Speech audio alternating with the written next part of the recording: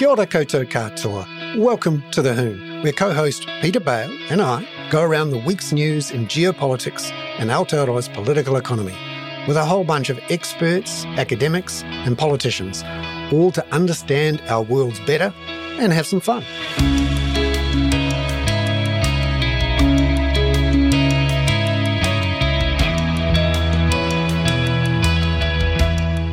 Tēnā koutou katoa.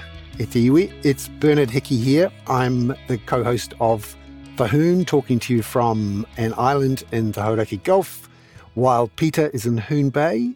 Peter Bale, co-host of The Hoon. How are you? It's so good to see. Well, I assume since you've got broadband that you're not on Rakino, because I've been wondering about getting a batch on Rakino, and everywhere I go, people say, you can't go to bloody Rakino, there's no power.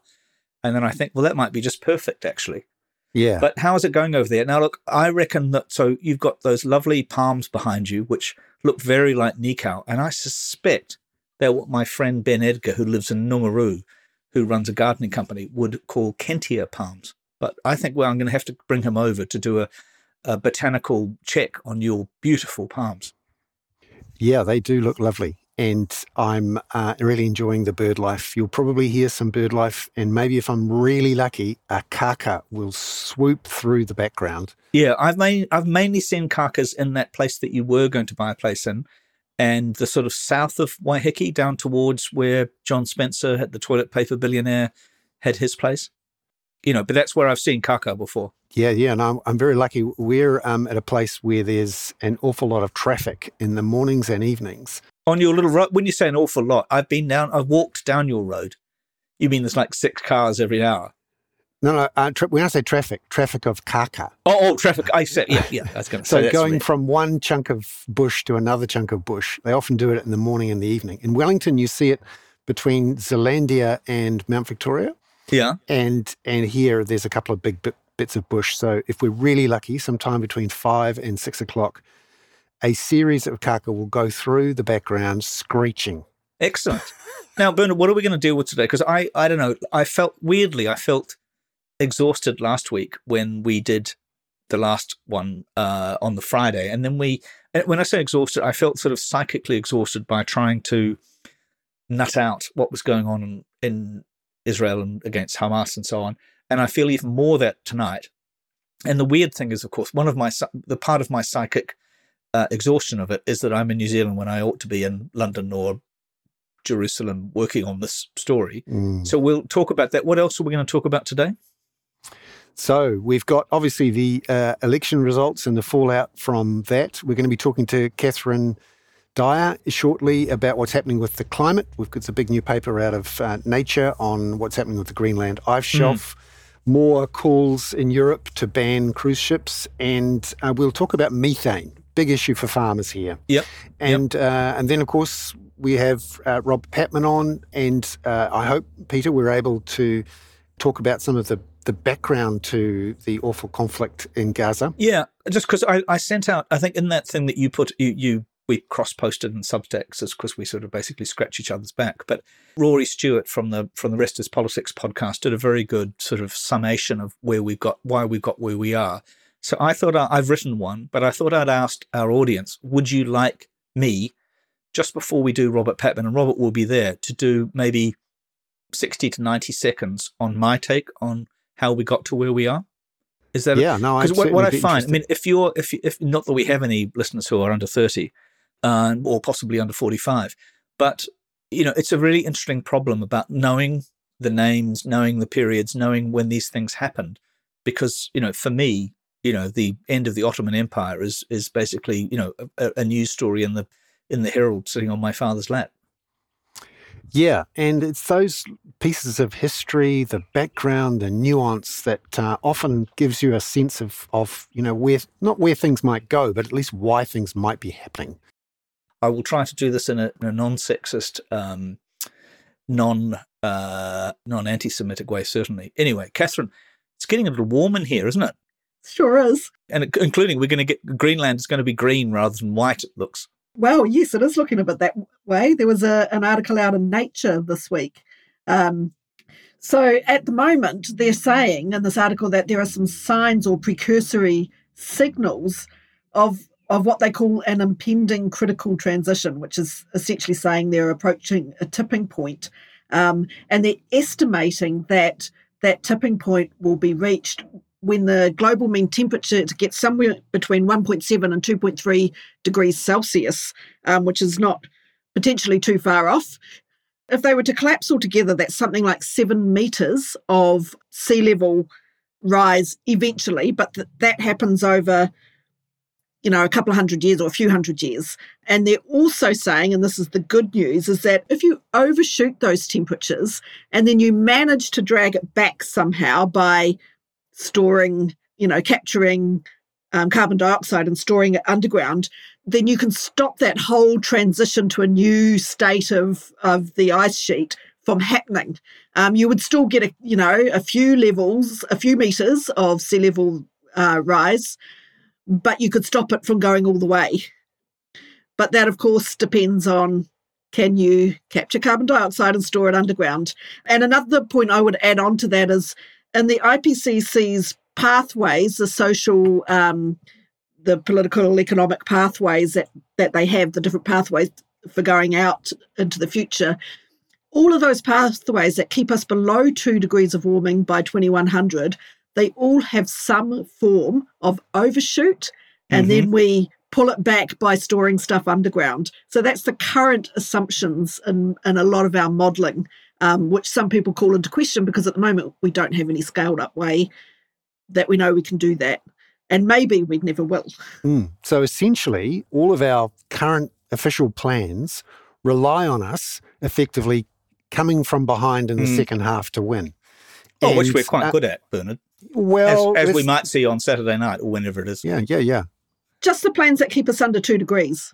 Yeah, and that's the problem here, because this paper, as more and more research is saying, is showing that the tipping points seem to be quite close to 1.5 degrees, closer than maybe we thought previously. And so the whole idea of keeping warming under 1.5 degrees is to stay clear of these tipping points. If we now know that the tipping points might be closer to 1.5 degrees, and this one suggests somewhere between 1.7 and 2.3, then, we're playing with fire, so to speak. And sadly. And ice. And ice, fire and ice. And this is the problem. We're essentially getting behind, and we're getting closer to losing. And I do worry a bit about that. The other thing that I thought was interesting this week, Catherine, and this is a bit of a preview to something that we'll have on the Kaka next week, is you've had a look at the debate around methane in farming in New Zealand, and in particular some comments around whether or not our farms are producing methane that further warms the planet, and some debate between people who've watched this closely. Can you give us a bit of a sneak preview? Yeah, so in the last week I've spoken to Professor David Frame and also to Simon Upton, who's the Parliamentary Commissioner for the Environment. And what I'm trying to do there, and what we'll be putting out sometime next week, hopefully, is to try and divide out what does the science say and what are the decisions that are just based on your values or your political beliefs or what you think ought to happen going forward. And there's been a bit of confusion between those two things. What does the science actually tell us, and what does our decision making based on what we say we want to achieve long term, and what we commit to the rest of the world that we're going to do, where does our political decision making come into that? So that's the bit that we're going to try and unwind and make it clearer for people so that they can have a better informed choice in that debate. Will they have a choice though, Catherine, do you think? We also answer one question, which one of our audience, Catherine Rowan, asked, and I think I know the answer to this, but it was the difference between, or the importance of methane. My recollection is that methane is a relatively short-lived but high-impact gas. Is that right? Yeah, it behaves very differently to CO2. So there's some estimations that up until today that methane has contributed some 40% of warming to today's temperatures. Okay, so historically it's contributed 40%. The thing with methane, though, is that it has a huge warming impact, but it doesn't last in the atmosphere for very long. It kind of starts to degrade. It peaks about 12 years, degrades, or half of it's degraded after 12 years, and then it slowly disappears after that. But it does have some long-term warming effects, which can be modelled. And there's some sort of new scientific, well, not completely new, but there have been some developments in terms of how we measure short-term gases versus how we measure long-term gases. And I think that there is, there are very good reasons for treating the two differently. And there are very good reasons for trying to understand what impact they have and how you need to manage them going forward differently. So that's the stuff that we really kind of want to try and explain a bit better. Well, thank God we've elected, Winston Peters, the climate denialist, to help us sort these problems out. No worries. And probably, okay, my prediction, Winston Peters will be foreign minister, and he's going to have to go to all the COP conferences to try and negotiate New Zealand's future carbon thing. Well, the foreign minister doesn't usually do that. He will. Wow. Yeah. No, this is an interesting point, though. In a world where climate change negotiations will be one of the big things we have to do, and from a local regional point of view, and Winston Peters can claim some credit for our Pacific reset starting in 2018. For the Pacific, it's all about climate change. So having a climate change, we're not denying, but skeptic foreign minister, or at least that's what he said during the election campaign, is not going to be fantastic. But I agree with you, Peter. I think there's a high chance that National will put Winston into that position as much to get him out of the country. Absolutely. And also he's so pompous that it will suit him perfectly. And actually, like we've said before, he wasn't bad. Catherine, one of our listeners, Alistair Shawn, says that it's an excellent idea that you've had, in a sense, or a proposal to quantify the difference between reality and political pie in the sky ideas. I think that's another solutions journalism thing for the Hickey Catherine Dyer axis. To you don't generally do some data journalism, but maybe we could do some data journalism around that. That a regular tracker, a regular kaka tracker, you could do a kaka tracker of methane, of the ideas relative to the reality. Just like a reality check thing going on. Could be quite interesting. Yeah, well, I have to say we got some fantastic graphs today from Simon Upton from PCE, which we will definitely be linking to because they make the picture quite clear, I think. Yeah, no, that is. I can't tell you how excited I am about those charts, and we're looking forward to seeing them next week. Just finally, Catherine, news on the cruise ship front, where Europe is increasingly looking to ban these things from turning up in their harbours. One of the Dutch ports has said no. What do we know now about these cruise ships and how much of a factor they are in climate change? Yeah, there was a really interesting article in The Guardian about this today. And so what they were saying is that in Europe, there are some 218 cruise ships circling around Europe. And those 218 cruise ships emit more than 14 times more sulfur oxides than the entire continent's cars combined. So all of the cars on the European continent. And sulfur dioxide, of course, is a really terrible pollutant. It's not just that it's a greenhouse gas, it also is linked to cancer and cardiovascular and respiratory illnesses. Pollution in general is responsible for something like 1 in 10 deaths internationally each year. And so the healthcare costs associated with that are enormous. Yeah. And that's even before we start with norovirus on the cruise ships. That's right. Yeah. And also bear in mind that these cruise ship companies don't actually pay a lot of tax in terms of helping to solve those problems because they're all registered offshore. Yeah. So they're creating a lot of externalities just in climate emissions and in healthcare, to remediate some of the damage that's been done. Yeah, but where else would we send our old people when we're sick of them? Well, other than on a cruise, This is an interesting point, though, because we have this. Well, I have this vague idea that somehow cruise ships are not quite as damaging as people jumping on planes. But when you look at how people actually do cruising, often they jump on a plane to go on the cruise.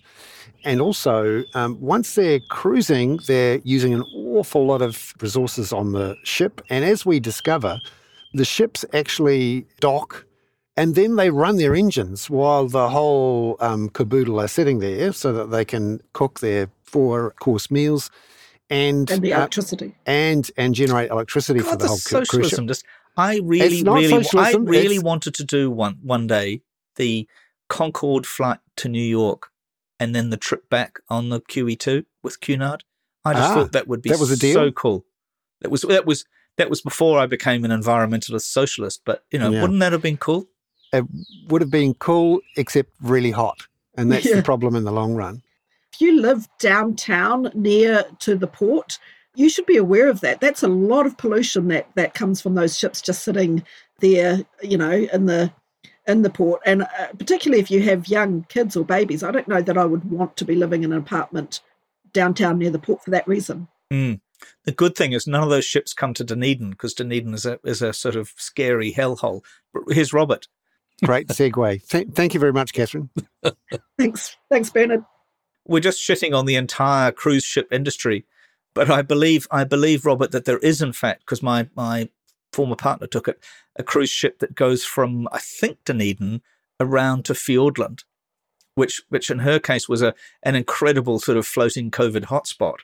But it does sound like a rather wonderful trip. But we've just shat on the entire cruise ship industry. Have you done a cruise? No, I haven't. No. Now, look, welcome. Good afternoon. How are you doing? Good. Lovely to see you, Robert. What I'm Good to hoping to hear this week from yourself and from Peter is to get an understanding about what is going on in Gaza, what might happen next. And Peter, you've written an excellent piece for the spin-off that went out yesterday about it. And I'd love to hear a bit more from yourself and from Robert about the background to this conflict in Gaza.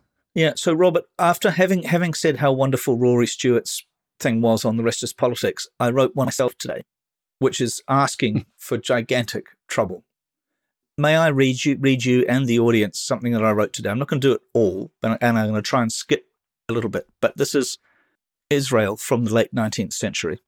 Zionist ideas gathered pace in the late 19th century with a couple of different streams. One was devoted to the idea of a shared state with Arabs. Another, strongly the view that Israel could not be shared and must be militarized. Britain gained Palestine as a League of Nations mandate after the collapse of the Ottoman Empire. The Balfour Declaration of 1917 supported the creation of a Jewish homeland in the former Ottoman territories of the Holy Land. And it's also, that declaration, particularly at the end of the First World War, is one of the origins of some of the anti-Semitic tropes around the Rothschilds. Britain struggled to contain Zionist terror groups right up to World War II. Many thousands of Jews joined the Zionist movement, fleeing post-World War II Europe and the Holocaust experience to insist on the creation of a Jewish state. Exodus, the Leon Uris book, and the movie were incredibly powerful, that whole plucky Israel post-World War II phenomenon. Israel was recognized in 1948, I understand first by Stalin, partly in an attempt to piss off the Americans. And this is Stalin, who also thought of a Jewish homeland in Crimea and Uganda. The Nakba followed fairly soon after the creation of Israel, which is the chaos and terror of, as Arabs see it, of being forced out to some extent from areas claimed by Zionist Israelis. And they were also urged by the surrounding Arab powers to leave. So they were kind of in a bit of a bind there. And that's also where you get this idea, which I stepped into today rather foolishly, that Zionism is somehow inherently colonial and has a connection to New Zealand and the tangata whenua in New Zealand. Of course, the difficulty is that both Palestinians and Jews are arguably indigenous to the country. Then in the 1967 war, the Six-Day War, more or less where the plucky Israel narrative starts, as Israel staged a preemptive attack, particularly against the Egyptian Air Force, destroying virtually all of it on the ground. It gained what is now Gaza and the Sinai Desert and the Golan Heights, overlooking the Israeli border with Syria. Perhaps most lastingly, Israel took Jerusalem, which is, of course, the second holiest place in Islam and the holiest place to Jews and to Christians. The UN declarations which Israel defies are all about going back to the pre-1967 borders. Taking over what is now the West Bank occupied territories drove more Palestinians into Jordan, dramatically changing the political and demographic balance in the kingdom. It also left a legacy of refugee camps in Lebanon, of which more later. In 1973, Arab states staged their own preemptive strike against Israel, surprising the military and Golda Meir, the prime minister, much as the October 7 strike did last week, or earlier this month. Israel ultimately fought back and triumphed, and a new hardline phase began to prevent Israel ever again being overrun by its neighbours, hostile neighbours. In the years since, Israel has become a porcupine, dangerous to threaten, and it's become an undeclared nuclear power, having started to develop nuclear weapons secretly helped by France since 1967, and Golda Meir was said to have considered using nuclear weapons during the Yom Kippur conflict 50 years ago. Since then, we've had periodic conflicts, strikes into Syria, decades of terror attacks by the Palestinian Liberation Organization led by Yasser Arafat. In 1978, Egyptian President Anwar Sadat and Israeli PM Menachem Begin, previously branded a terrorist by the British during their period of occupation and a leader of the Stern Gang terror group under the British mandate in the 1930s and 40s. Begin signed the Camp David Accords, normalizing relations under which Israel handed back the Sinai Desert to Egypt, which is at the bottom of Gaza. Sadat was assassinated by hardline adherents to the Muslim Brotherhood in 1981. Israel and allies on the Christian minority in Lebanon expelled Arafat from Beirut in 1982 and presided over a massacre of Palestinians in 2 Beirut refugee camps, Sabra and Shatila. Then the amazing breakthrough in 1993, the Oslo Accords, after months of secret negotiations brokered by Norway, which, Robert, you will know, is a country very similar size to New Zealand and has a similar multilateral view. Arafat and Yitzhak Rabin shook hands on the White House lawn. Rabin was assassinated shortly after by an Israeli extremist, and in the process was finally, the Oslo process, was killed more or less when Arafat unwisely backed Saddam Hussein over the Iraq War in 1991. Since then, 13 years of it under Netanyahu, Israel has built a containment surveillance state to control Palestinians in the West Bank and Gaza, controlling movement and all the while building more and more Jewish settlements in the occupied territories, fragmenting the already small parcel of land envisaged by Palestinians and the UN and Oslo Accords as a homeland. It's worth remembering that Gaza is not much bigger than Great Barrier Island. Israel is about the size of the Waikato, including Gaza and the occupied territories. The West Bank is much smaller than Taranaki.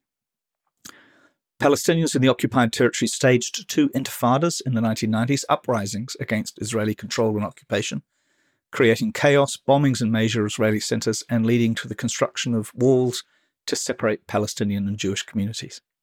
In 2005, hardline PM Ariel Sharon withdrew military and civilian settlements from Gaza, handing it over to the independent Palestinian administration under the command of Arafat's PLO, the Fatah group.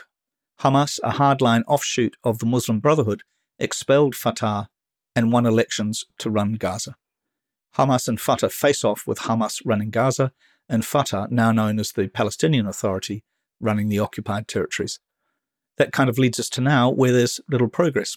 And then I say, we can do this. This is all part of my dissertation for you for my future degree that you're going to grant me, hopefully. Sounds like A material, please. Exactly.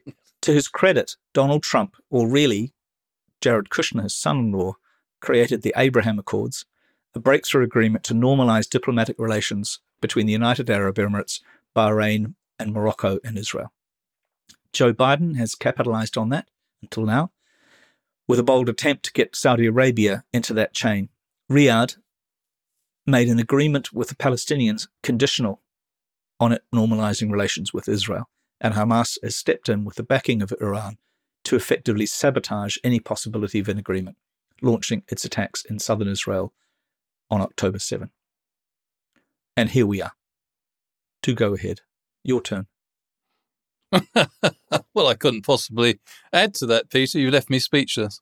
Where do we go from here? Well, that's a really interesting question. I did, and I think you probably did, have a look at President Biden's nationwide address in the United States following his return from Israel, in which he said, amongst other things, that America was now fighting two major threats from Putin. And he drew parallels, interestingly. He said that the common denominator between Putin and Hamas is they were both seeking to destroy liberal democracies, one being Ukraine, the other being Israel.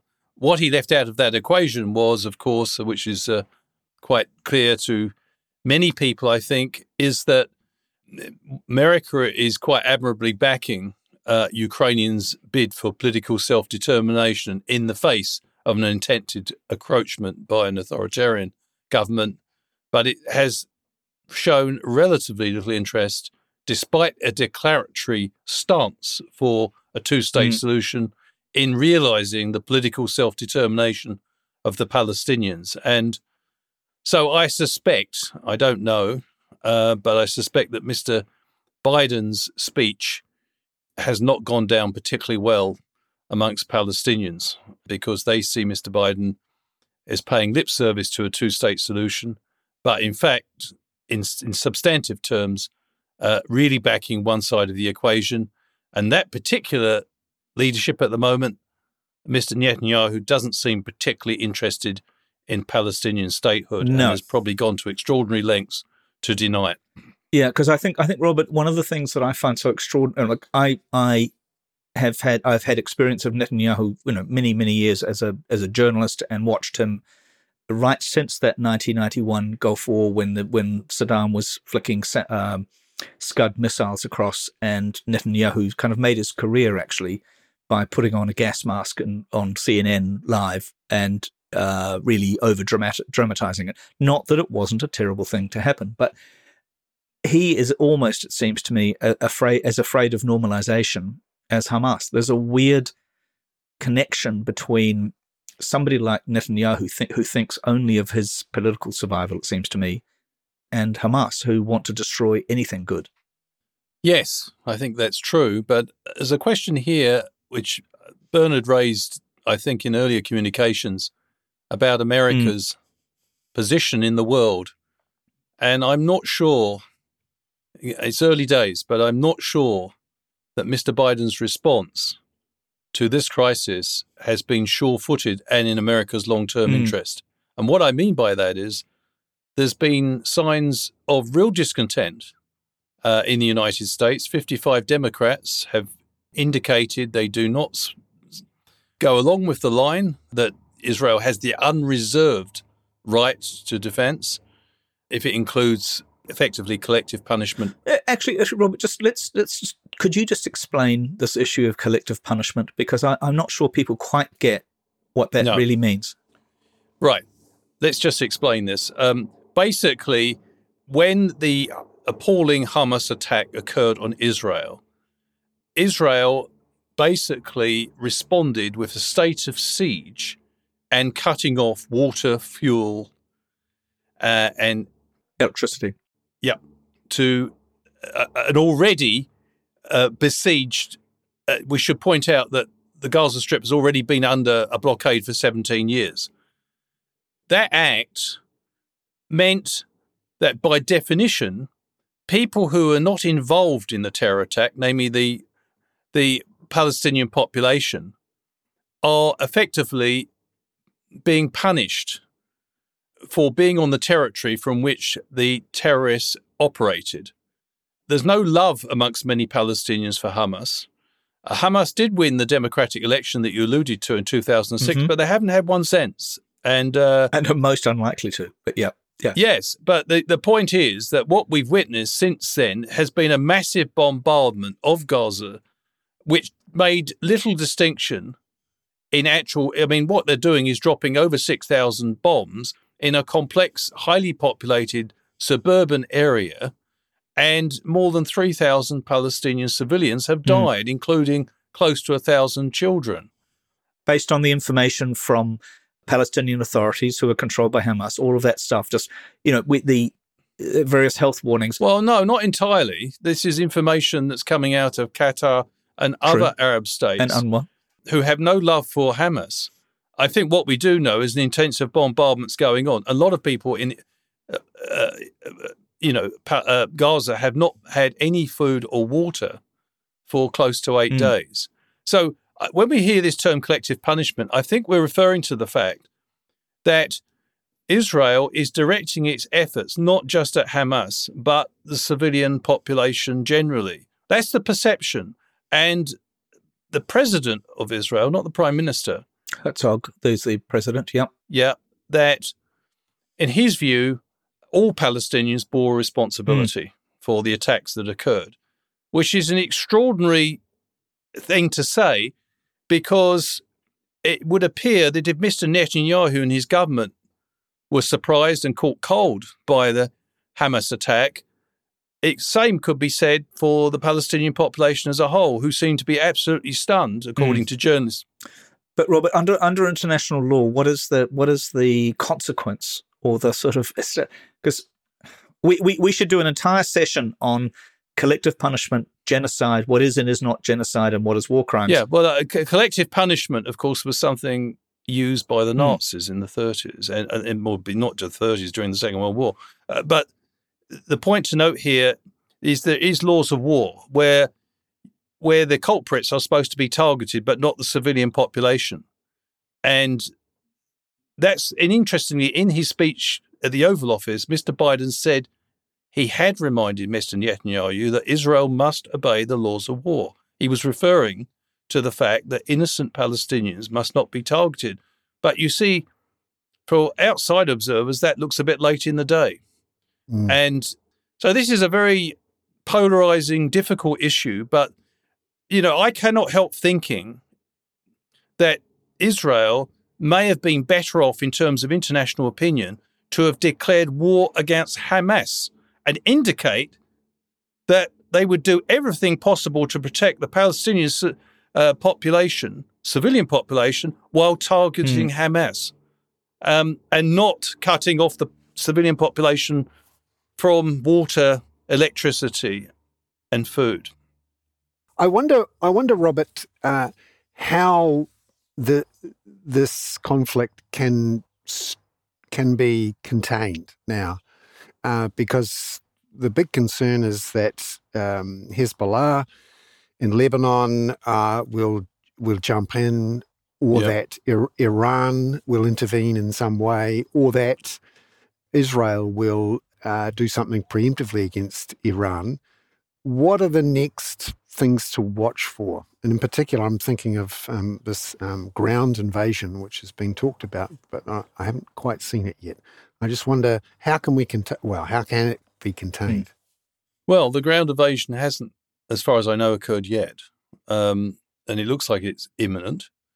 Iran has made threatening noises. The foreign minister indicated that if the situation continues to escalate, which if decoded means if Israel goes ahead with its ground offensive, then there could be a preemptive intervention by forces that Iran supports, which I think, again, decoded means Hezbollah.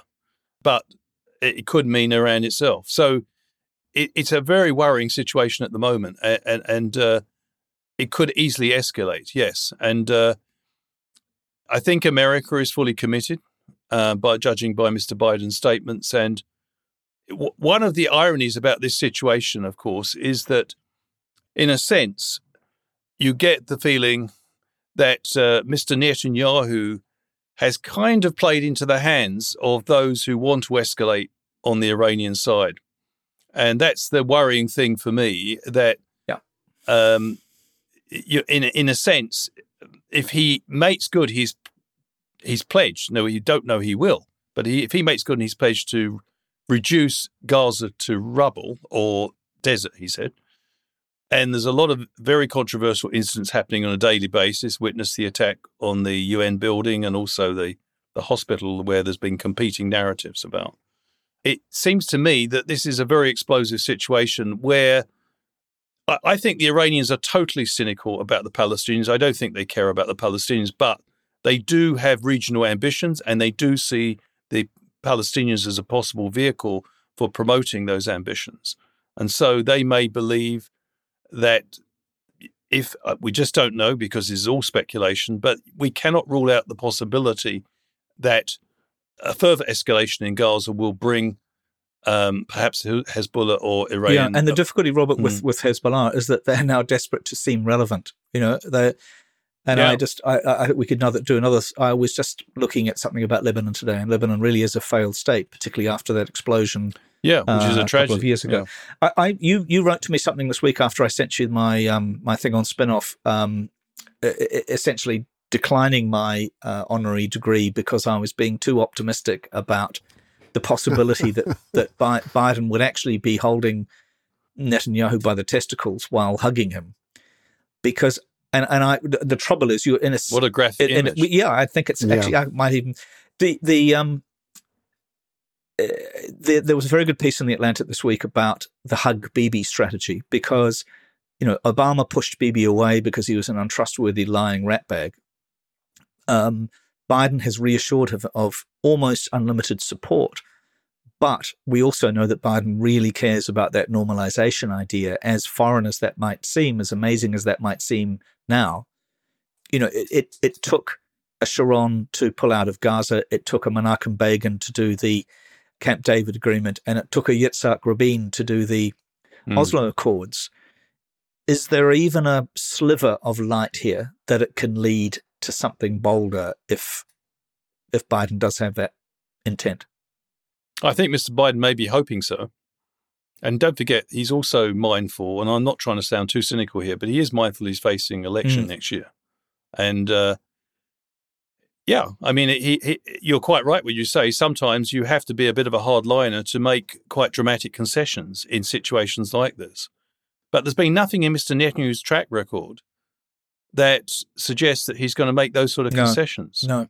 And the other thing is, Mr. Netanyahu doesn't always play by American rules. Exactly. He's certainly happy to accept American support. But I think Mr. Biden is taking a calculated risk here.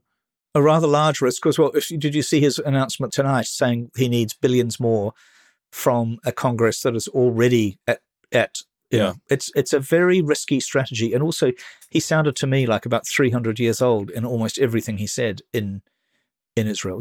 Josie, what are you thinking about this? I mean, I've read something recently, I think it was today, that the fact that Biden went, that Rishi Sunak's going, is maybe the reason why the ground offensive hasn't started yet. And so I think, and actually, Peter, I think your little summary of hope has some merit, that if Biden's visit has somehow delayed the ground offensive, which is a recipe for disaster, just as you outlined, Robert. I mean, what do they do if they win? I mean, they decapitate Hamas as the leadership of Gaza, and then what? And I think one of the messages that Biden managed to get across was, don't do what we did in Iraq. And he did, and that was an amazing acknowledgement, wasn't it? Yeah, and you can militarily win, but you can't win, hearts and minds. It's just not going to work. So I think there's some merit in your analysis, Peter, that this might be perhaps the best hope we've ever had in the last 50-odd years of a two-state solution. Just one thing, though, did you realise, you said Biden was sounded about 300 years old. He last sat in an Israeli prime minister's office 50 years ago with Golda, the prime minister at the time, the president, prime minister at the time.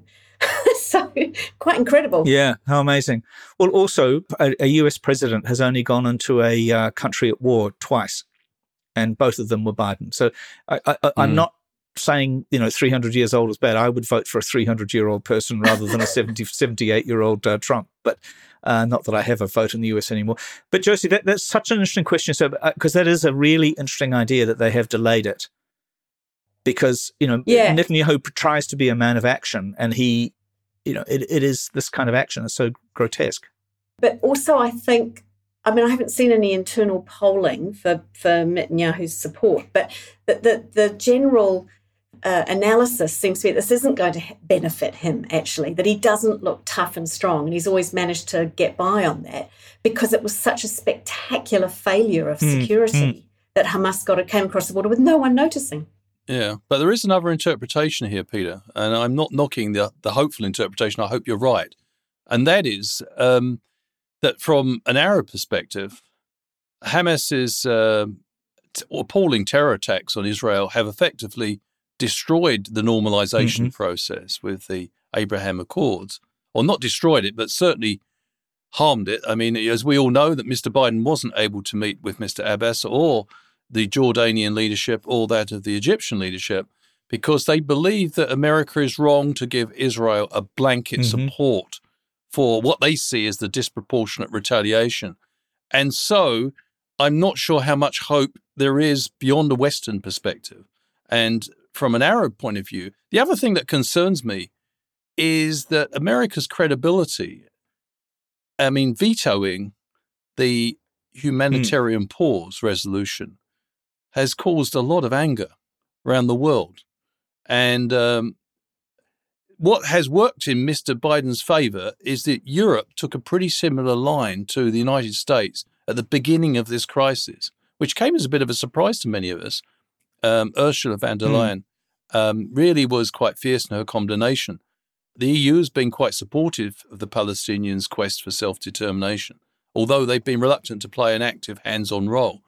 But I hope the hopeful interpretation comes through. But from a Palestinian point of view, with their civilians in Gaza suffering, with the terrible unrest that's going on the West Bank, a number of Palestinians have been killed in protests over the bombardment of Gaza.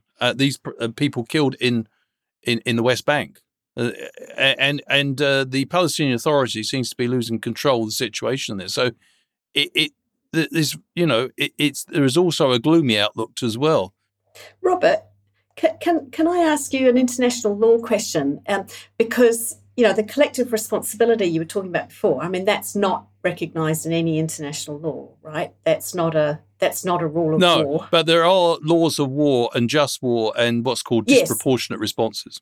So proportionate response. But isn't one of the issues in Gaza, and one of the tragic issues, is that, so the way that as I understand it, civilian deaths are measured, is that if civilians have been targeted or accidentally hit in an area, but if they're in a military area, so a hospital is in a military area, of course, but the problem we've got in Gaza is that this practice of Hamas sort of hiding in civilian areas, the international law bit of that gets a bit murky, that if you've got there have been cases where the headquarters of Hamas, they have set up in a hospital as a way of protecting themselves under international law, I suppose.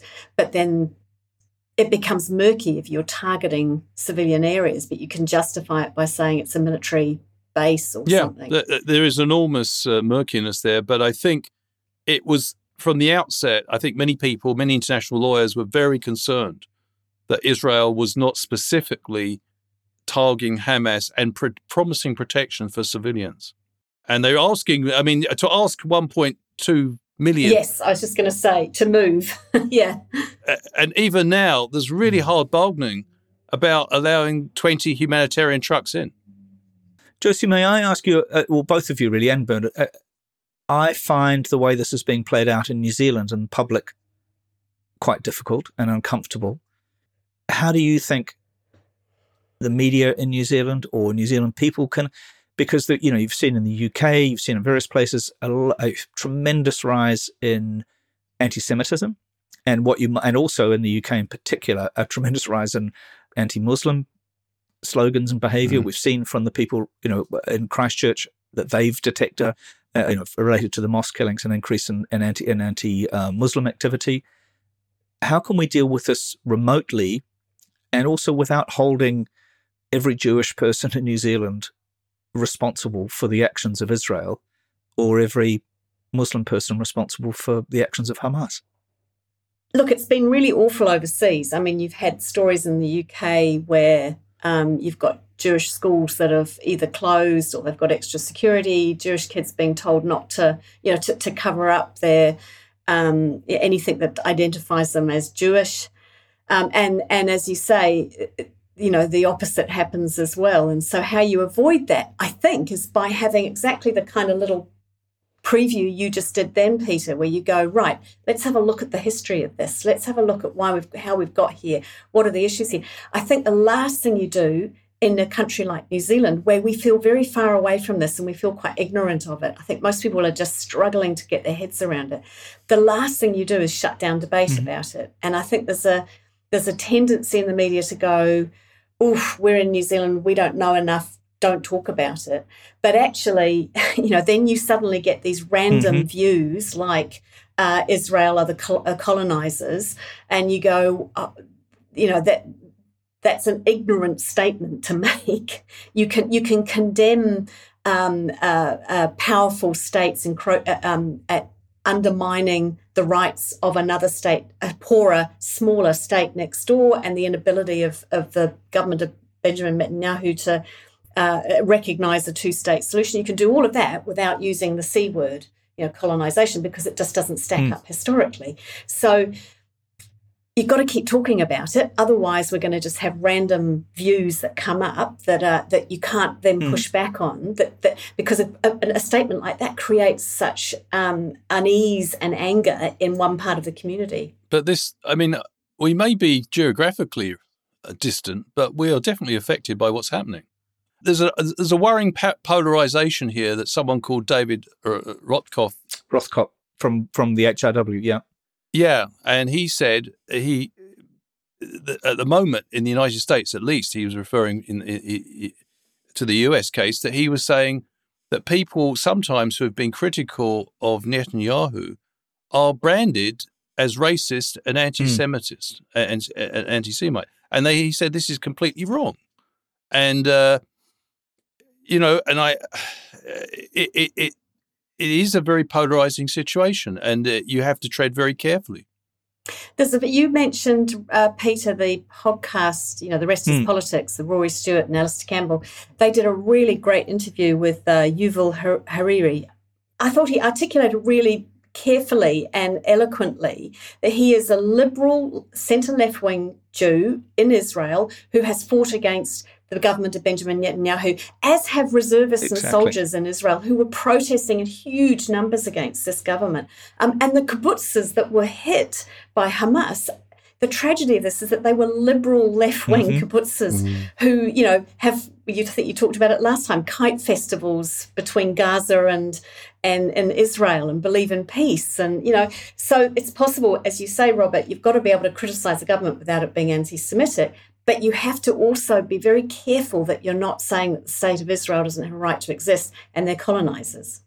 I don't think one should say that at all. And I think the tragedy of the situation at the moment is that we all know there's very good Palestinians and there's very good Israelis who want to work as people in both communities who see a future of two states living peacefully side by side. But unfortunately, at the moment, we're in a situation where extremists in both societies have got quite a lot of influence. Absolutely. Most Palestinians hate Hamas, that they are widely disliked, but they have no control over their lives. They don't live in a democracy as such, and they spend most of their life trying to get enough food. 80% of civilians in Gaza are dependent on food aid.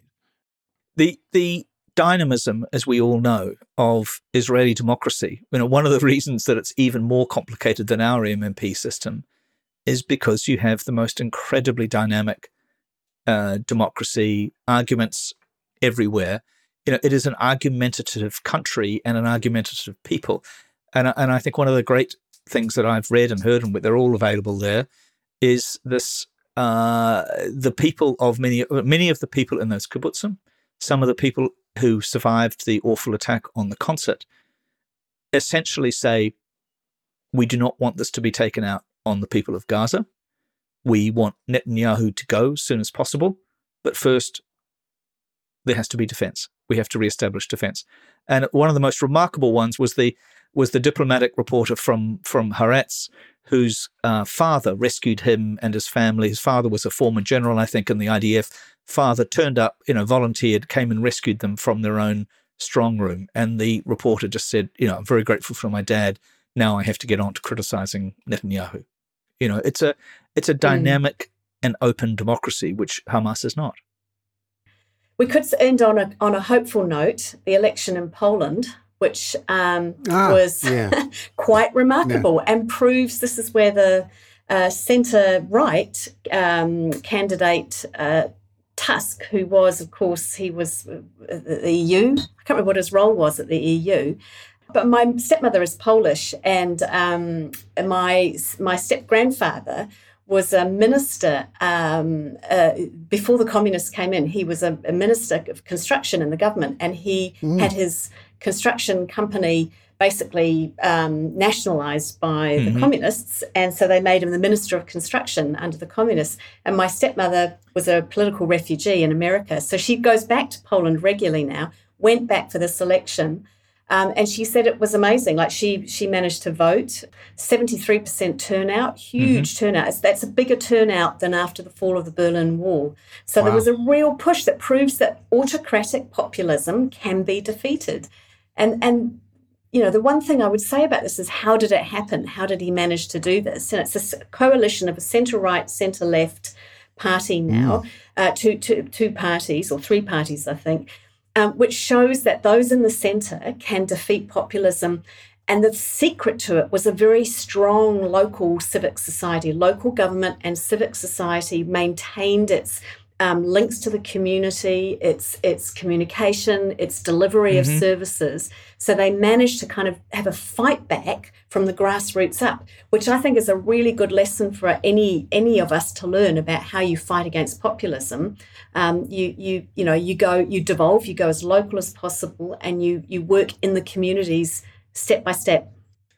Let's also remember, Josie, and I think we know which, not that we have sides in this, but you know, Law and Justice was democratically elected. There are a lot of Polish people who supported its views on abortion. It then also did and other things. It also did a brilliant job of tampering with the judiciary, tampering with the media. I was going to say, yes, wasn't a free and fair election. Yeah, well, to some extent, but I just think we have to be, because I was thinking about this today. You know, I consider myself to be a lower P progressive, because progress is inevitable and essential in a sense that, you know, we don't, you know, despite me being a dad and having dad jokes, I'm not static. But some people do prefer static, and they do prefer to go back to a period that may never have existed. So, you know, I think that Tusk thing is so interesting, and I adore Poland, and it is, you know, a beacon for me of many things. But, you know, a lot of people still voted. I mean, Law and Justice was still the biggest party in that election. 35%, you're right. And Tusk's party, Civil Platform, got about 30%, but under the system they can form a government. And you're right. I mean, you could say the same about Donald Trump too, Peter, and I would. And I have family members in the States who voted for Donald Trump, and I still love them. Christ, some of them voted for. Some of the ones here voted for Winston, and you've got some very odd family. Yeah. Actually, that's not true. We all do, and I do too. Downwardly mobile middle class, heading fast back to working class. It'd be interesting to know whether Poland had implications for Hungary. Yeah, exactly. Yeah. Then we just got Slovakia. Now, Bernard, they want some information about New Zealand. Now, I thought Patrick Smelly wrote a brilliant piece, because I was yelling at the radio yesterday with the use of this word secret to describe the coalition talks, which essentially private would have been a much better word. This is what happens during the middle of summer when not much is happening. Sometimes the media jumps in and fills it with smoke. And in this case, it's a horrible situation, because I've been there in Parliament where you have this interregnum between the election and the actual formation of the government, where understandably parties, they haven't had the negotiation yet. They don't really know what chips they've got to play with, because they don't have the final results from the specials, and they do change.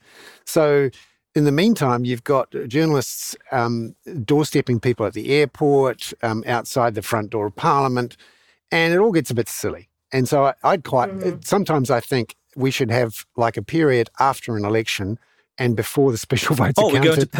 We're going to Purdah after the election rather than before the budget. That's a very good idea. Exactly. So immediately, you know, after the initial results are declared, and then we'll go away on holiday for like 3 weeks. And the beginning of the start of the the discussion is when the specials are counted on November the 3rd, we all come back from a long holiday because we deserve it after a tough campaign, and then we start reporting again, and we avoid all this nuttiness in the middle. Yeah, I totally agree, Bernard. It's ridiculous, really. And I think actually Christopher Luxon has managed to look quite statesman-like during this because, it's a different situation. You haven't got, in the past, we've had Winston Peters who we're waiting to see who he's picking and he's the one who's calling all the shots. And so he's the one that the media are going after. Whereas this Christopher Luxon just keeps saying, I'm not going to talk about this in public until we've talked about it privately. So, and I think most of us, even I'm sick of it. I can't, it's 2 weeks of this to go before the special votes get counted. So we've got like about, 560,000 or something special votes, of which only 15% are overseas votes. So the chances are, the most likely scenario is that National will lose a seat. But the interesting thing I think about doing the numbers is National's kind of a victim of its own success, really. It's won 50 seats. 50 seats in Parliament, of which 45 are electorates, which means that there's only, I think, about 5 on their list who've got in. So if they do well in the specials, they're going to possibly lose the likes of Jerry Brownlee. If they lose some seats, that'll actually be quite good for them on the list, at least, because they'll get people, good people like Agnes Lohini, who's a very strong Pacific advocate in the National Party. They really want people like James Christmas, who's a lawyer. Who they had him tagged to go straight into cabinet as I think treaty minister. So yeah, it's interesting to watch how it all falls out. But we've got 2 weeks till the specials, and I don't think I can talk about it for another 2 weeks. You're right, Bernard. So what just to end on, I think I wanted to congratulate you, Josie, for your column this week, which actually looked at the issue of quality of government spending and how a new national-led government is actually going to improve it, and went to the extent, and this is where I wanted to tie it all together, of talking about allowing people closer to the local level to make decisions.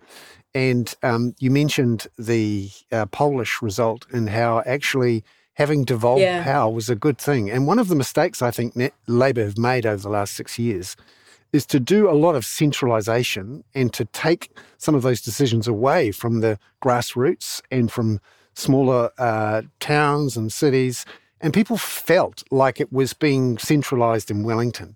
And I think if National are going to win some of those regions back properly, and also a lot of provincial towns, they need to avoid the centralisation instinct, which is very strong in Wellington, and National's been guilty of it as well in the past, I think. What do we think of the managerial approach that we keep hearing about of Chris Luxon's, that he wants to be a sort of Prime Minister Chief Executive? Is that going to fly, Josie? Yeah.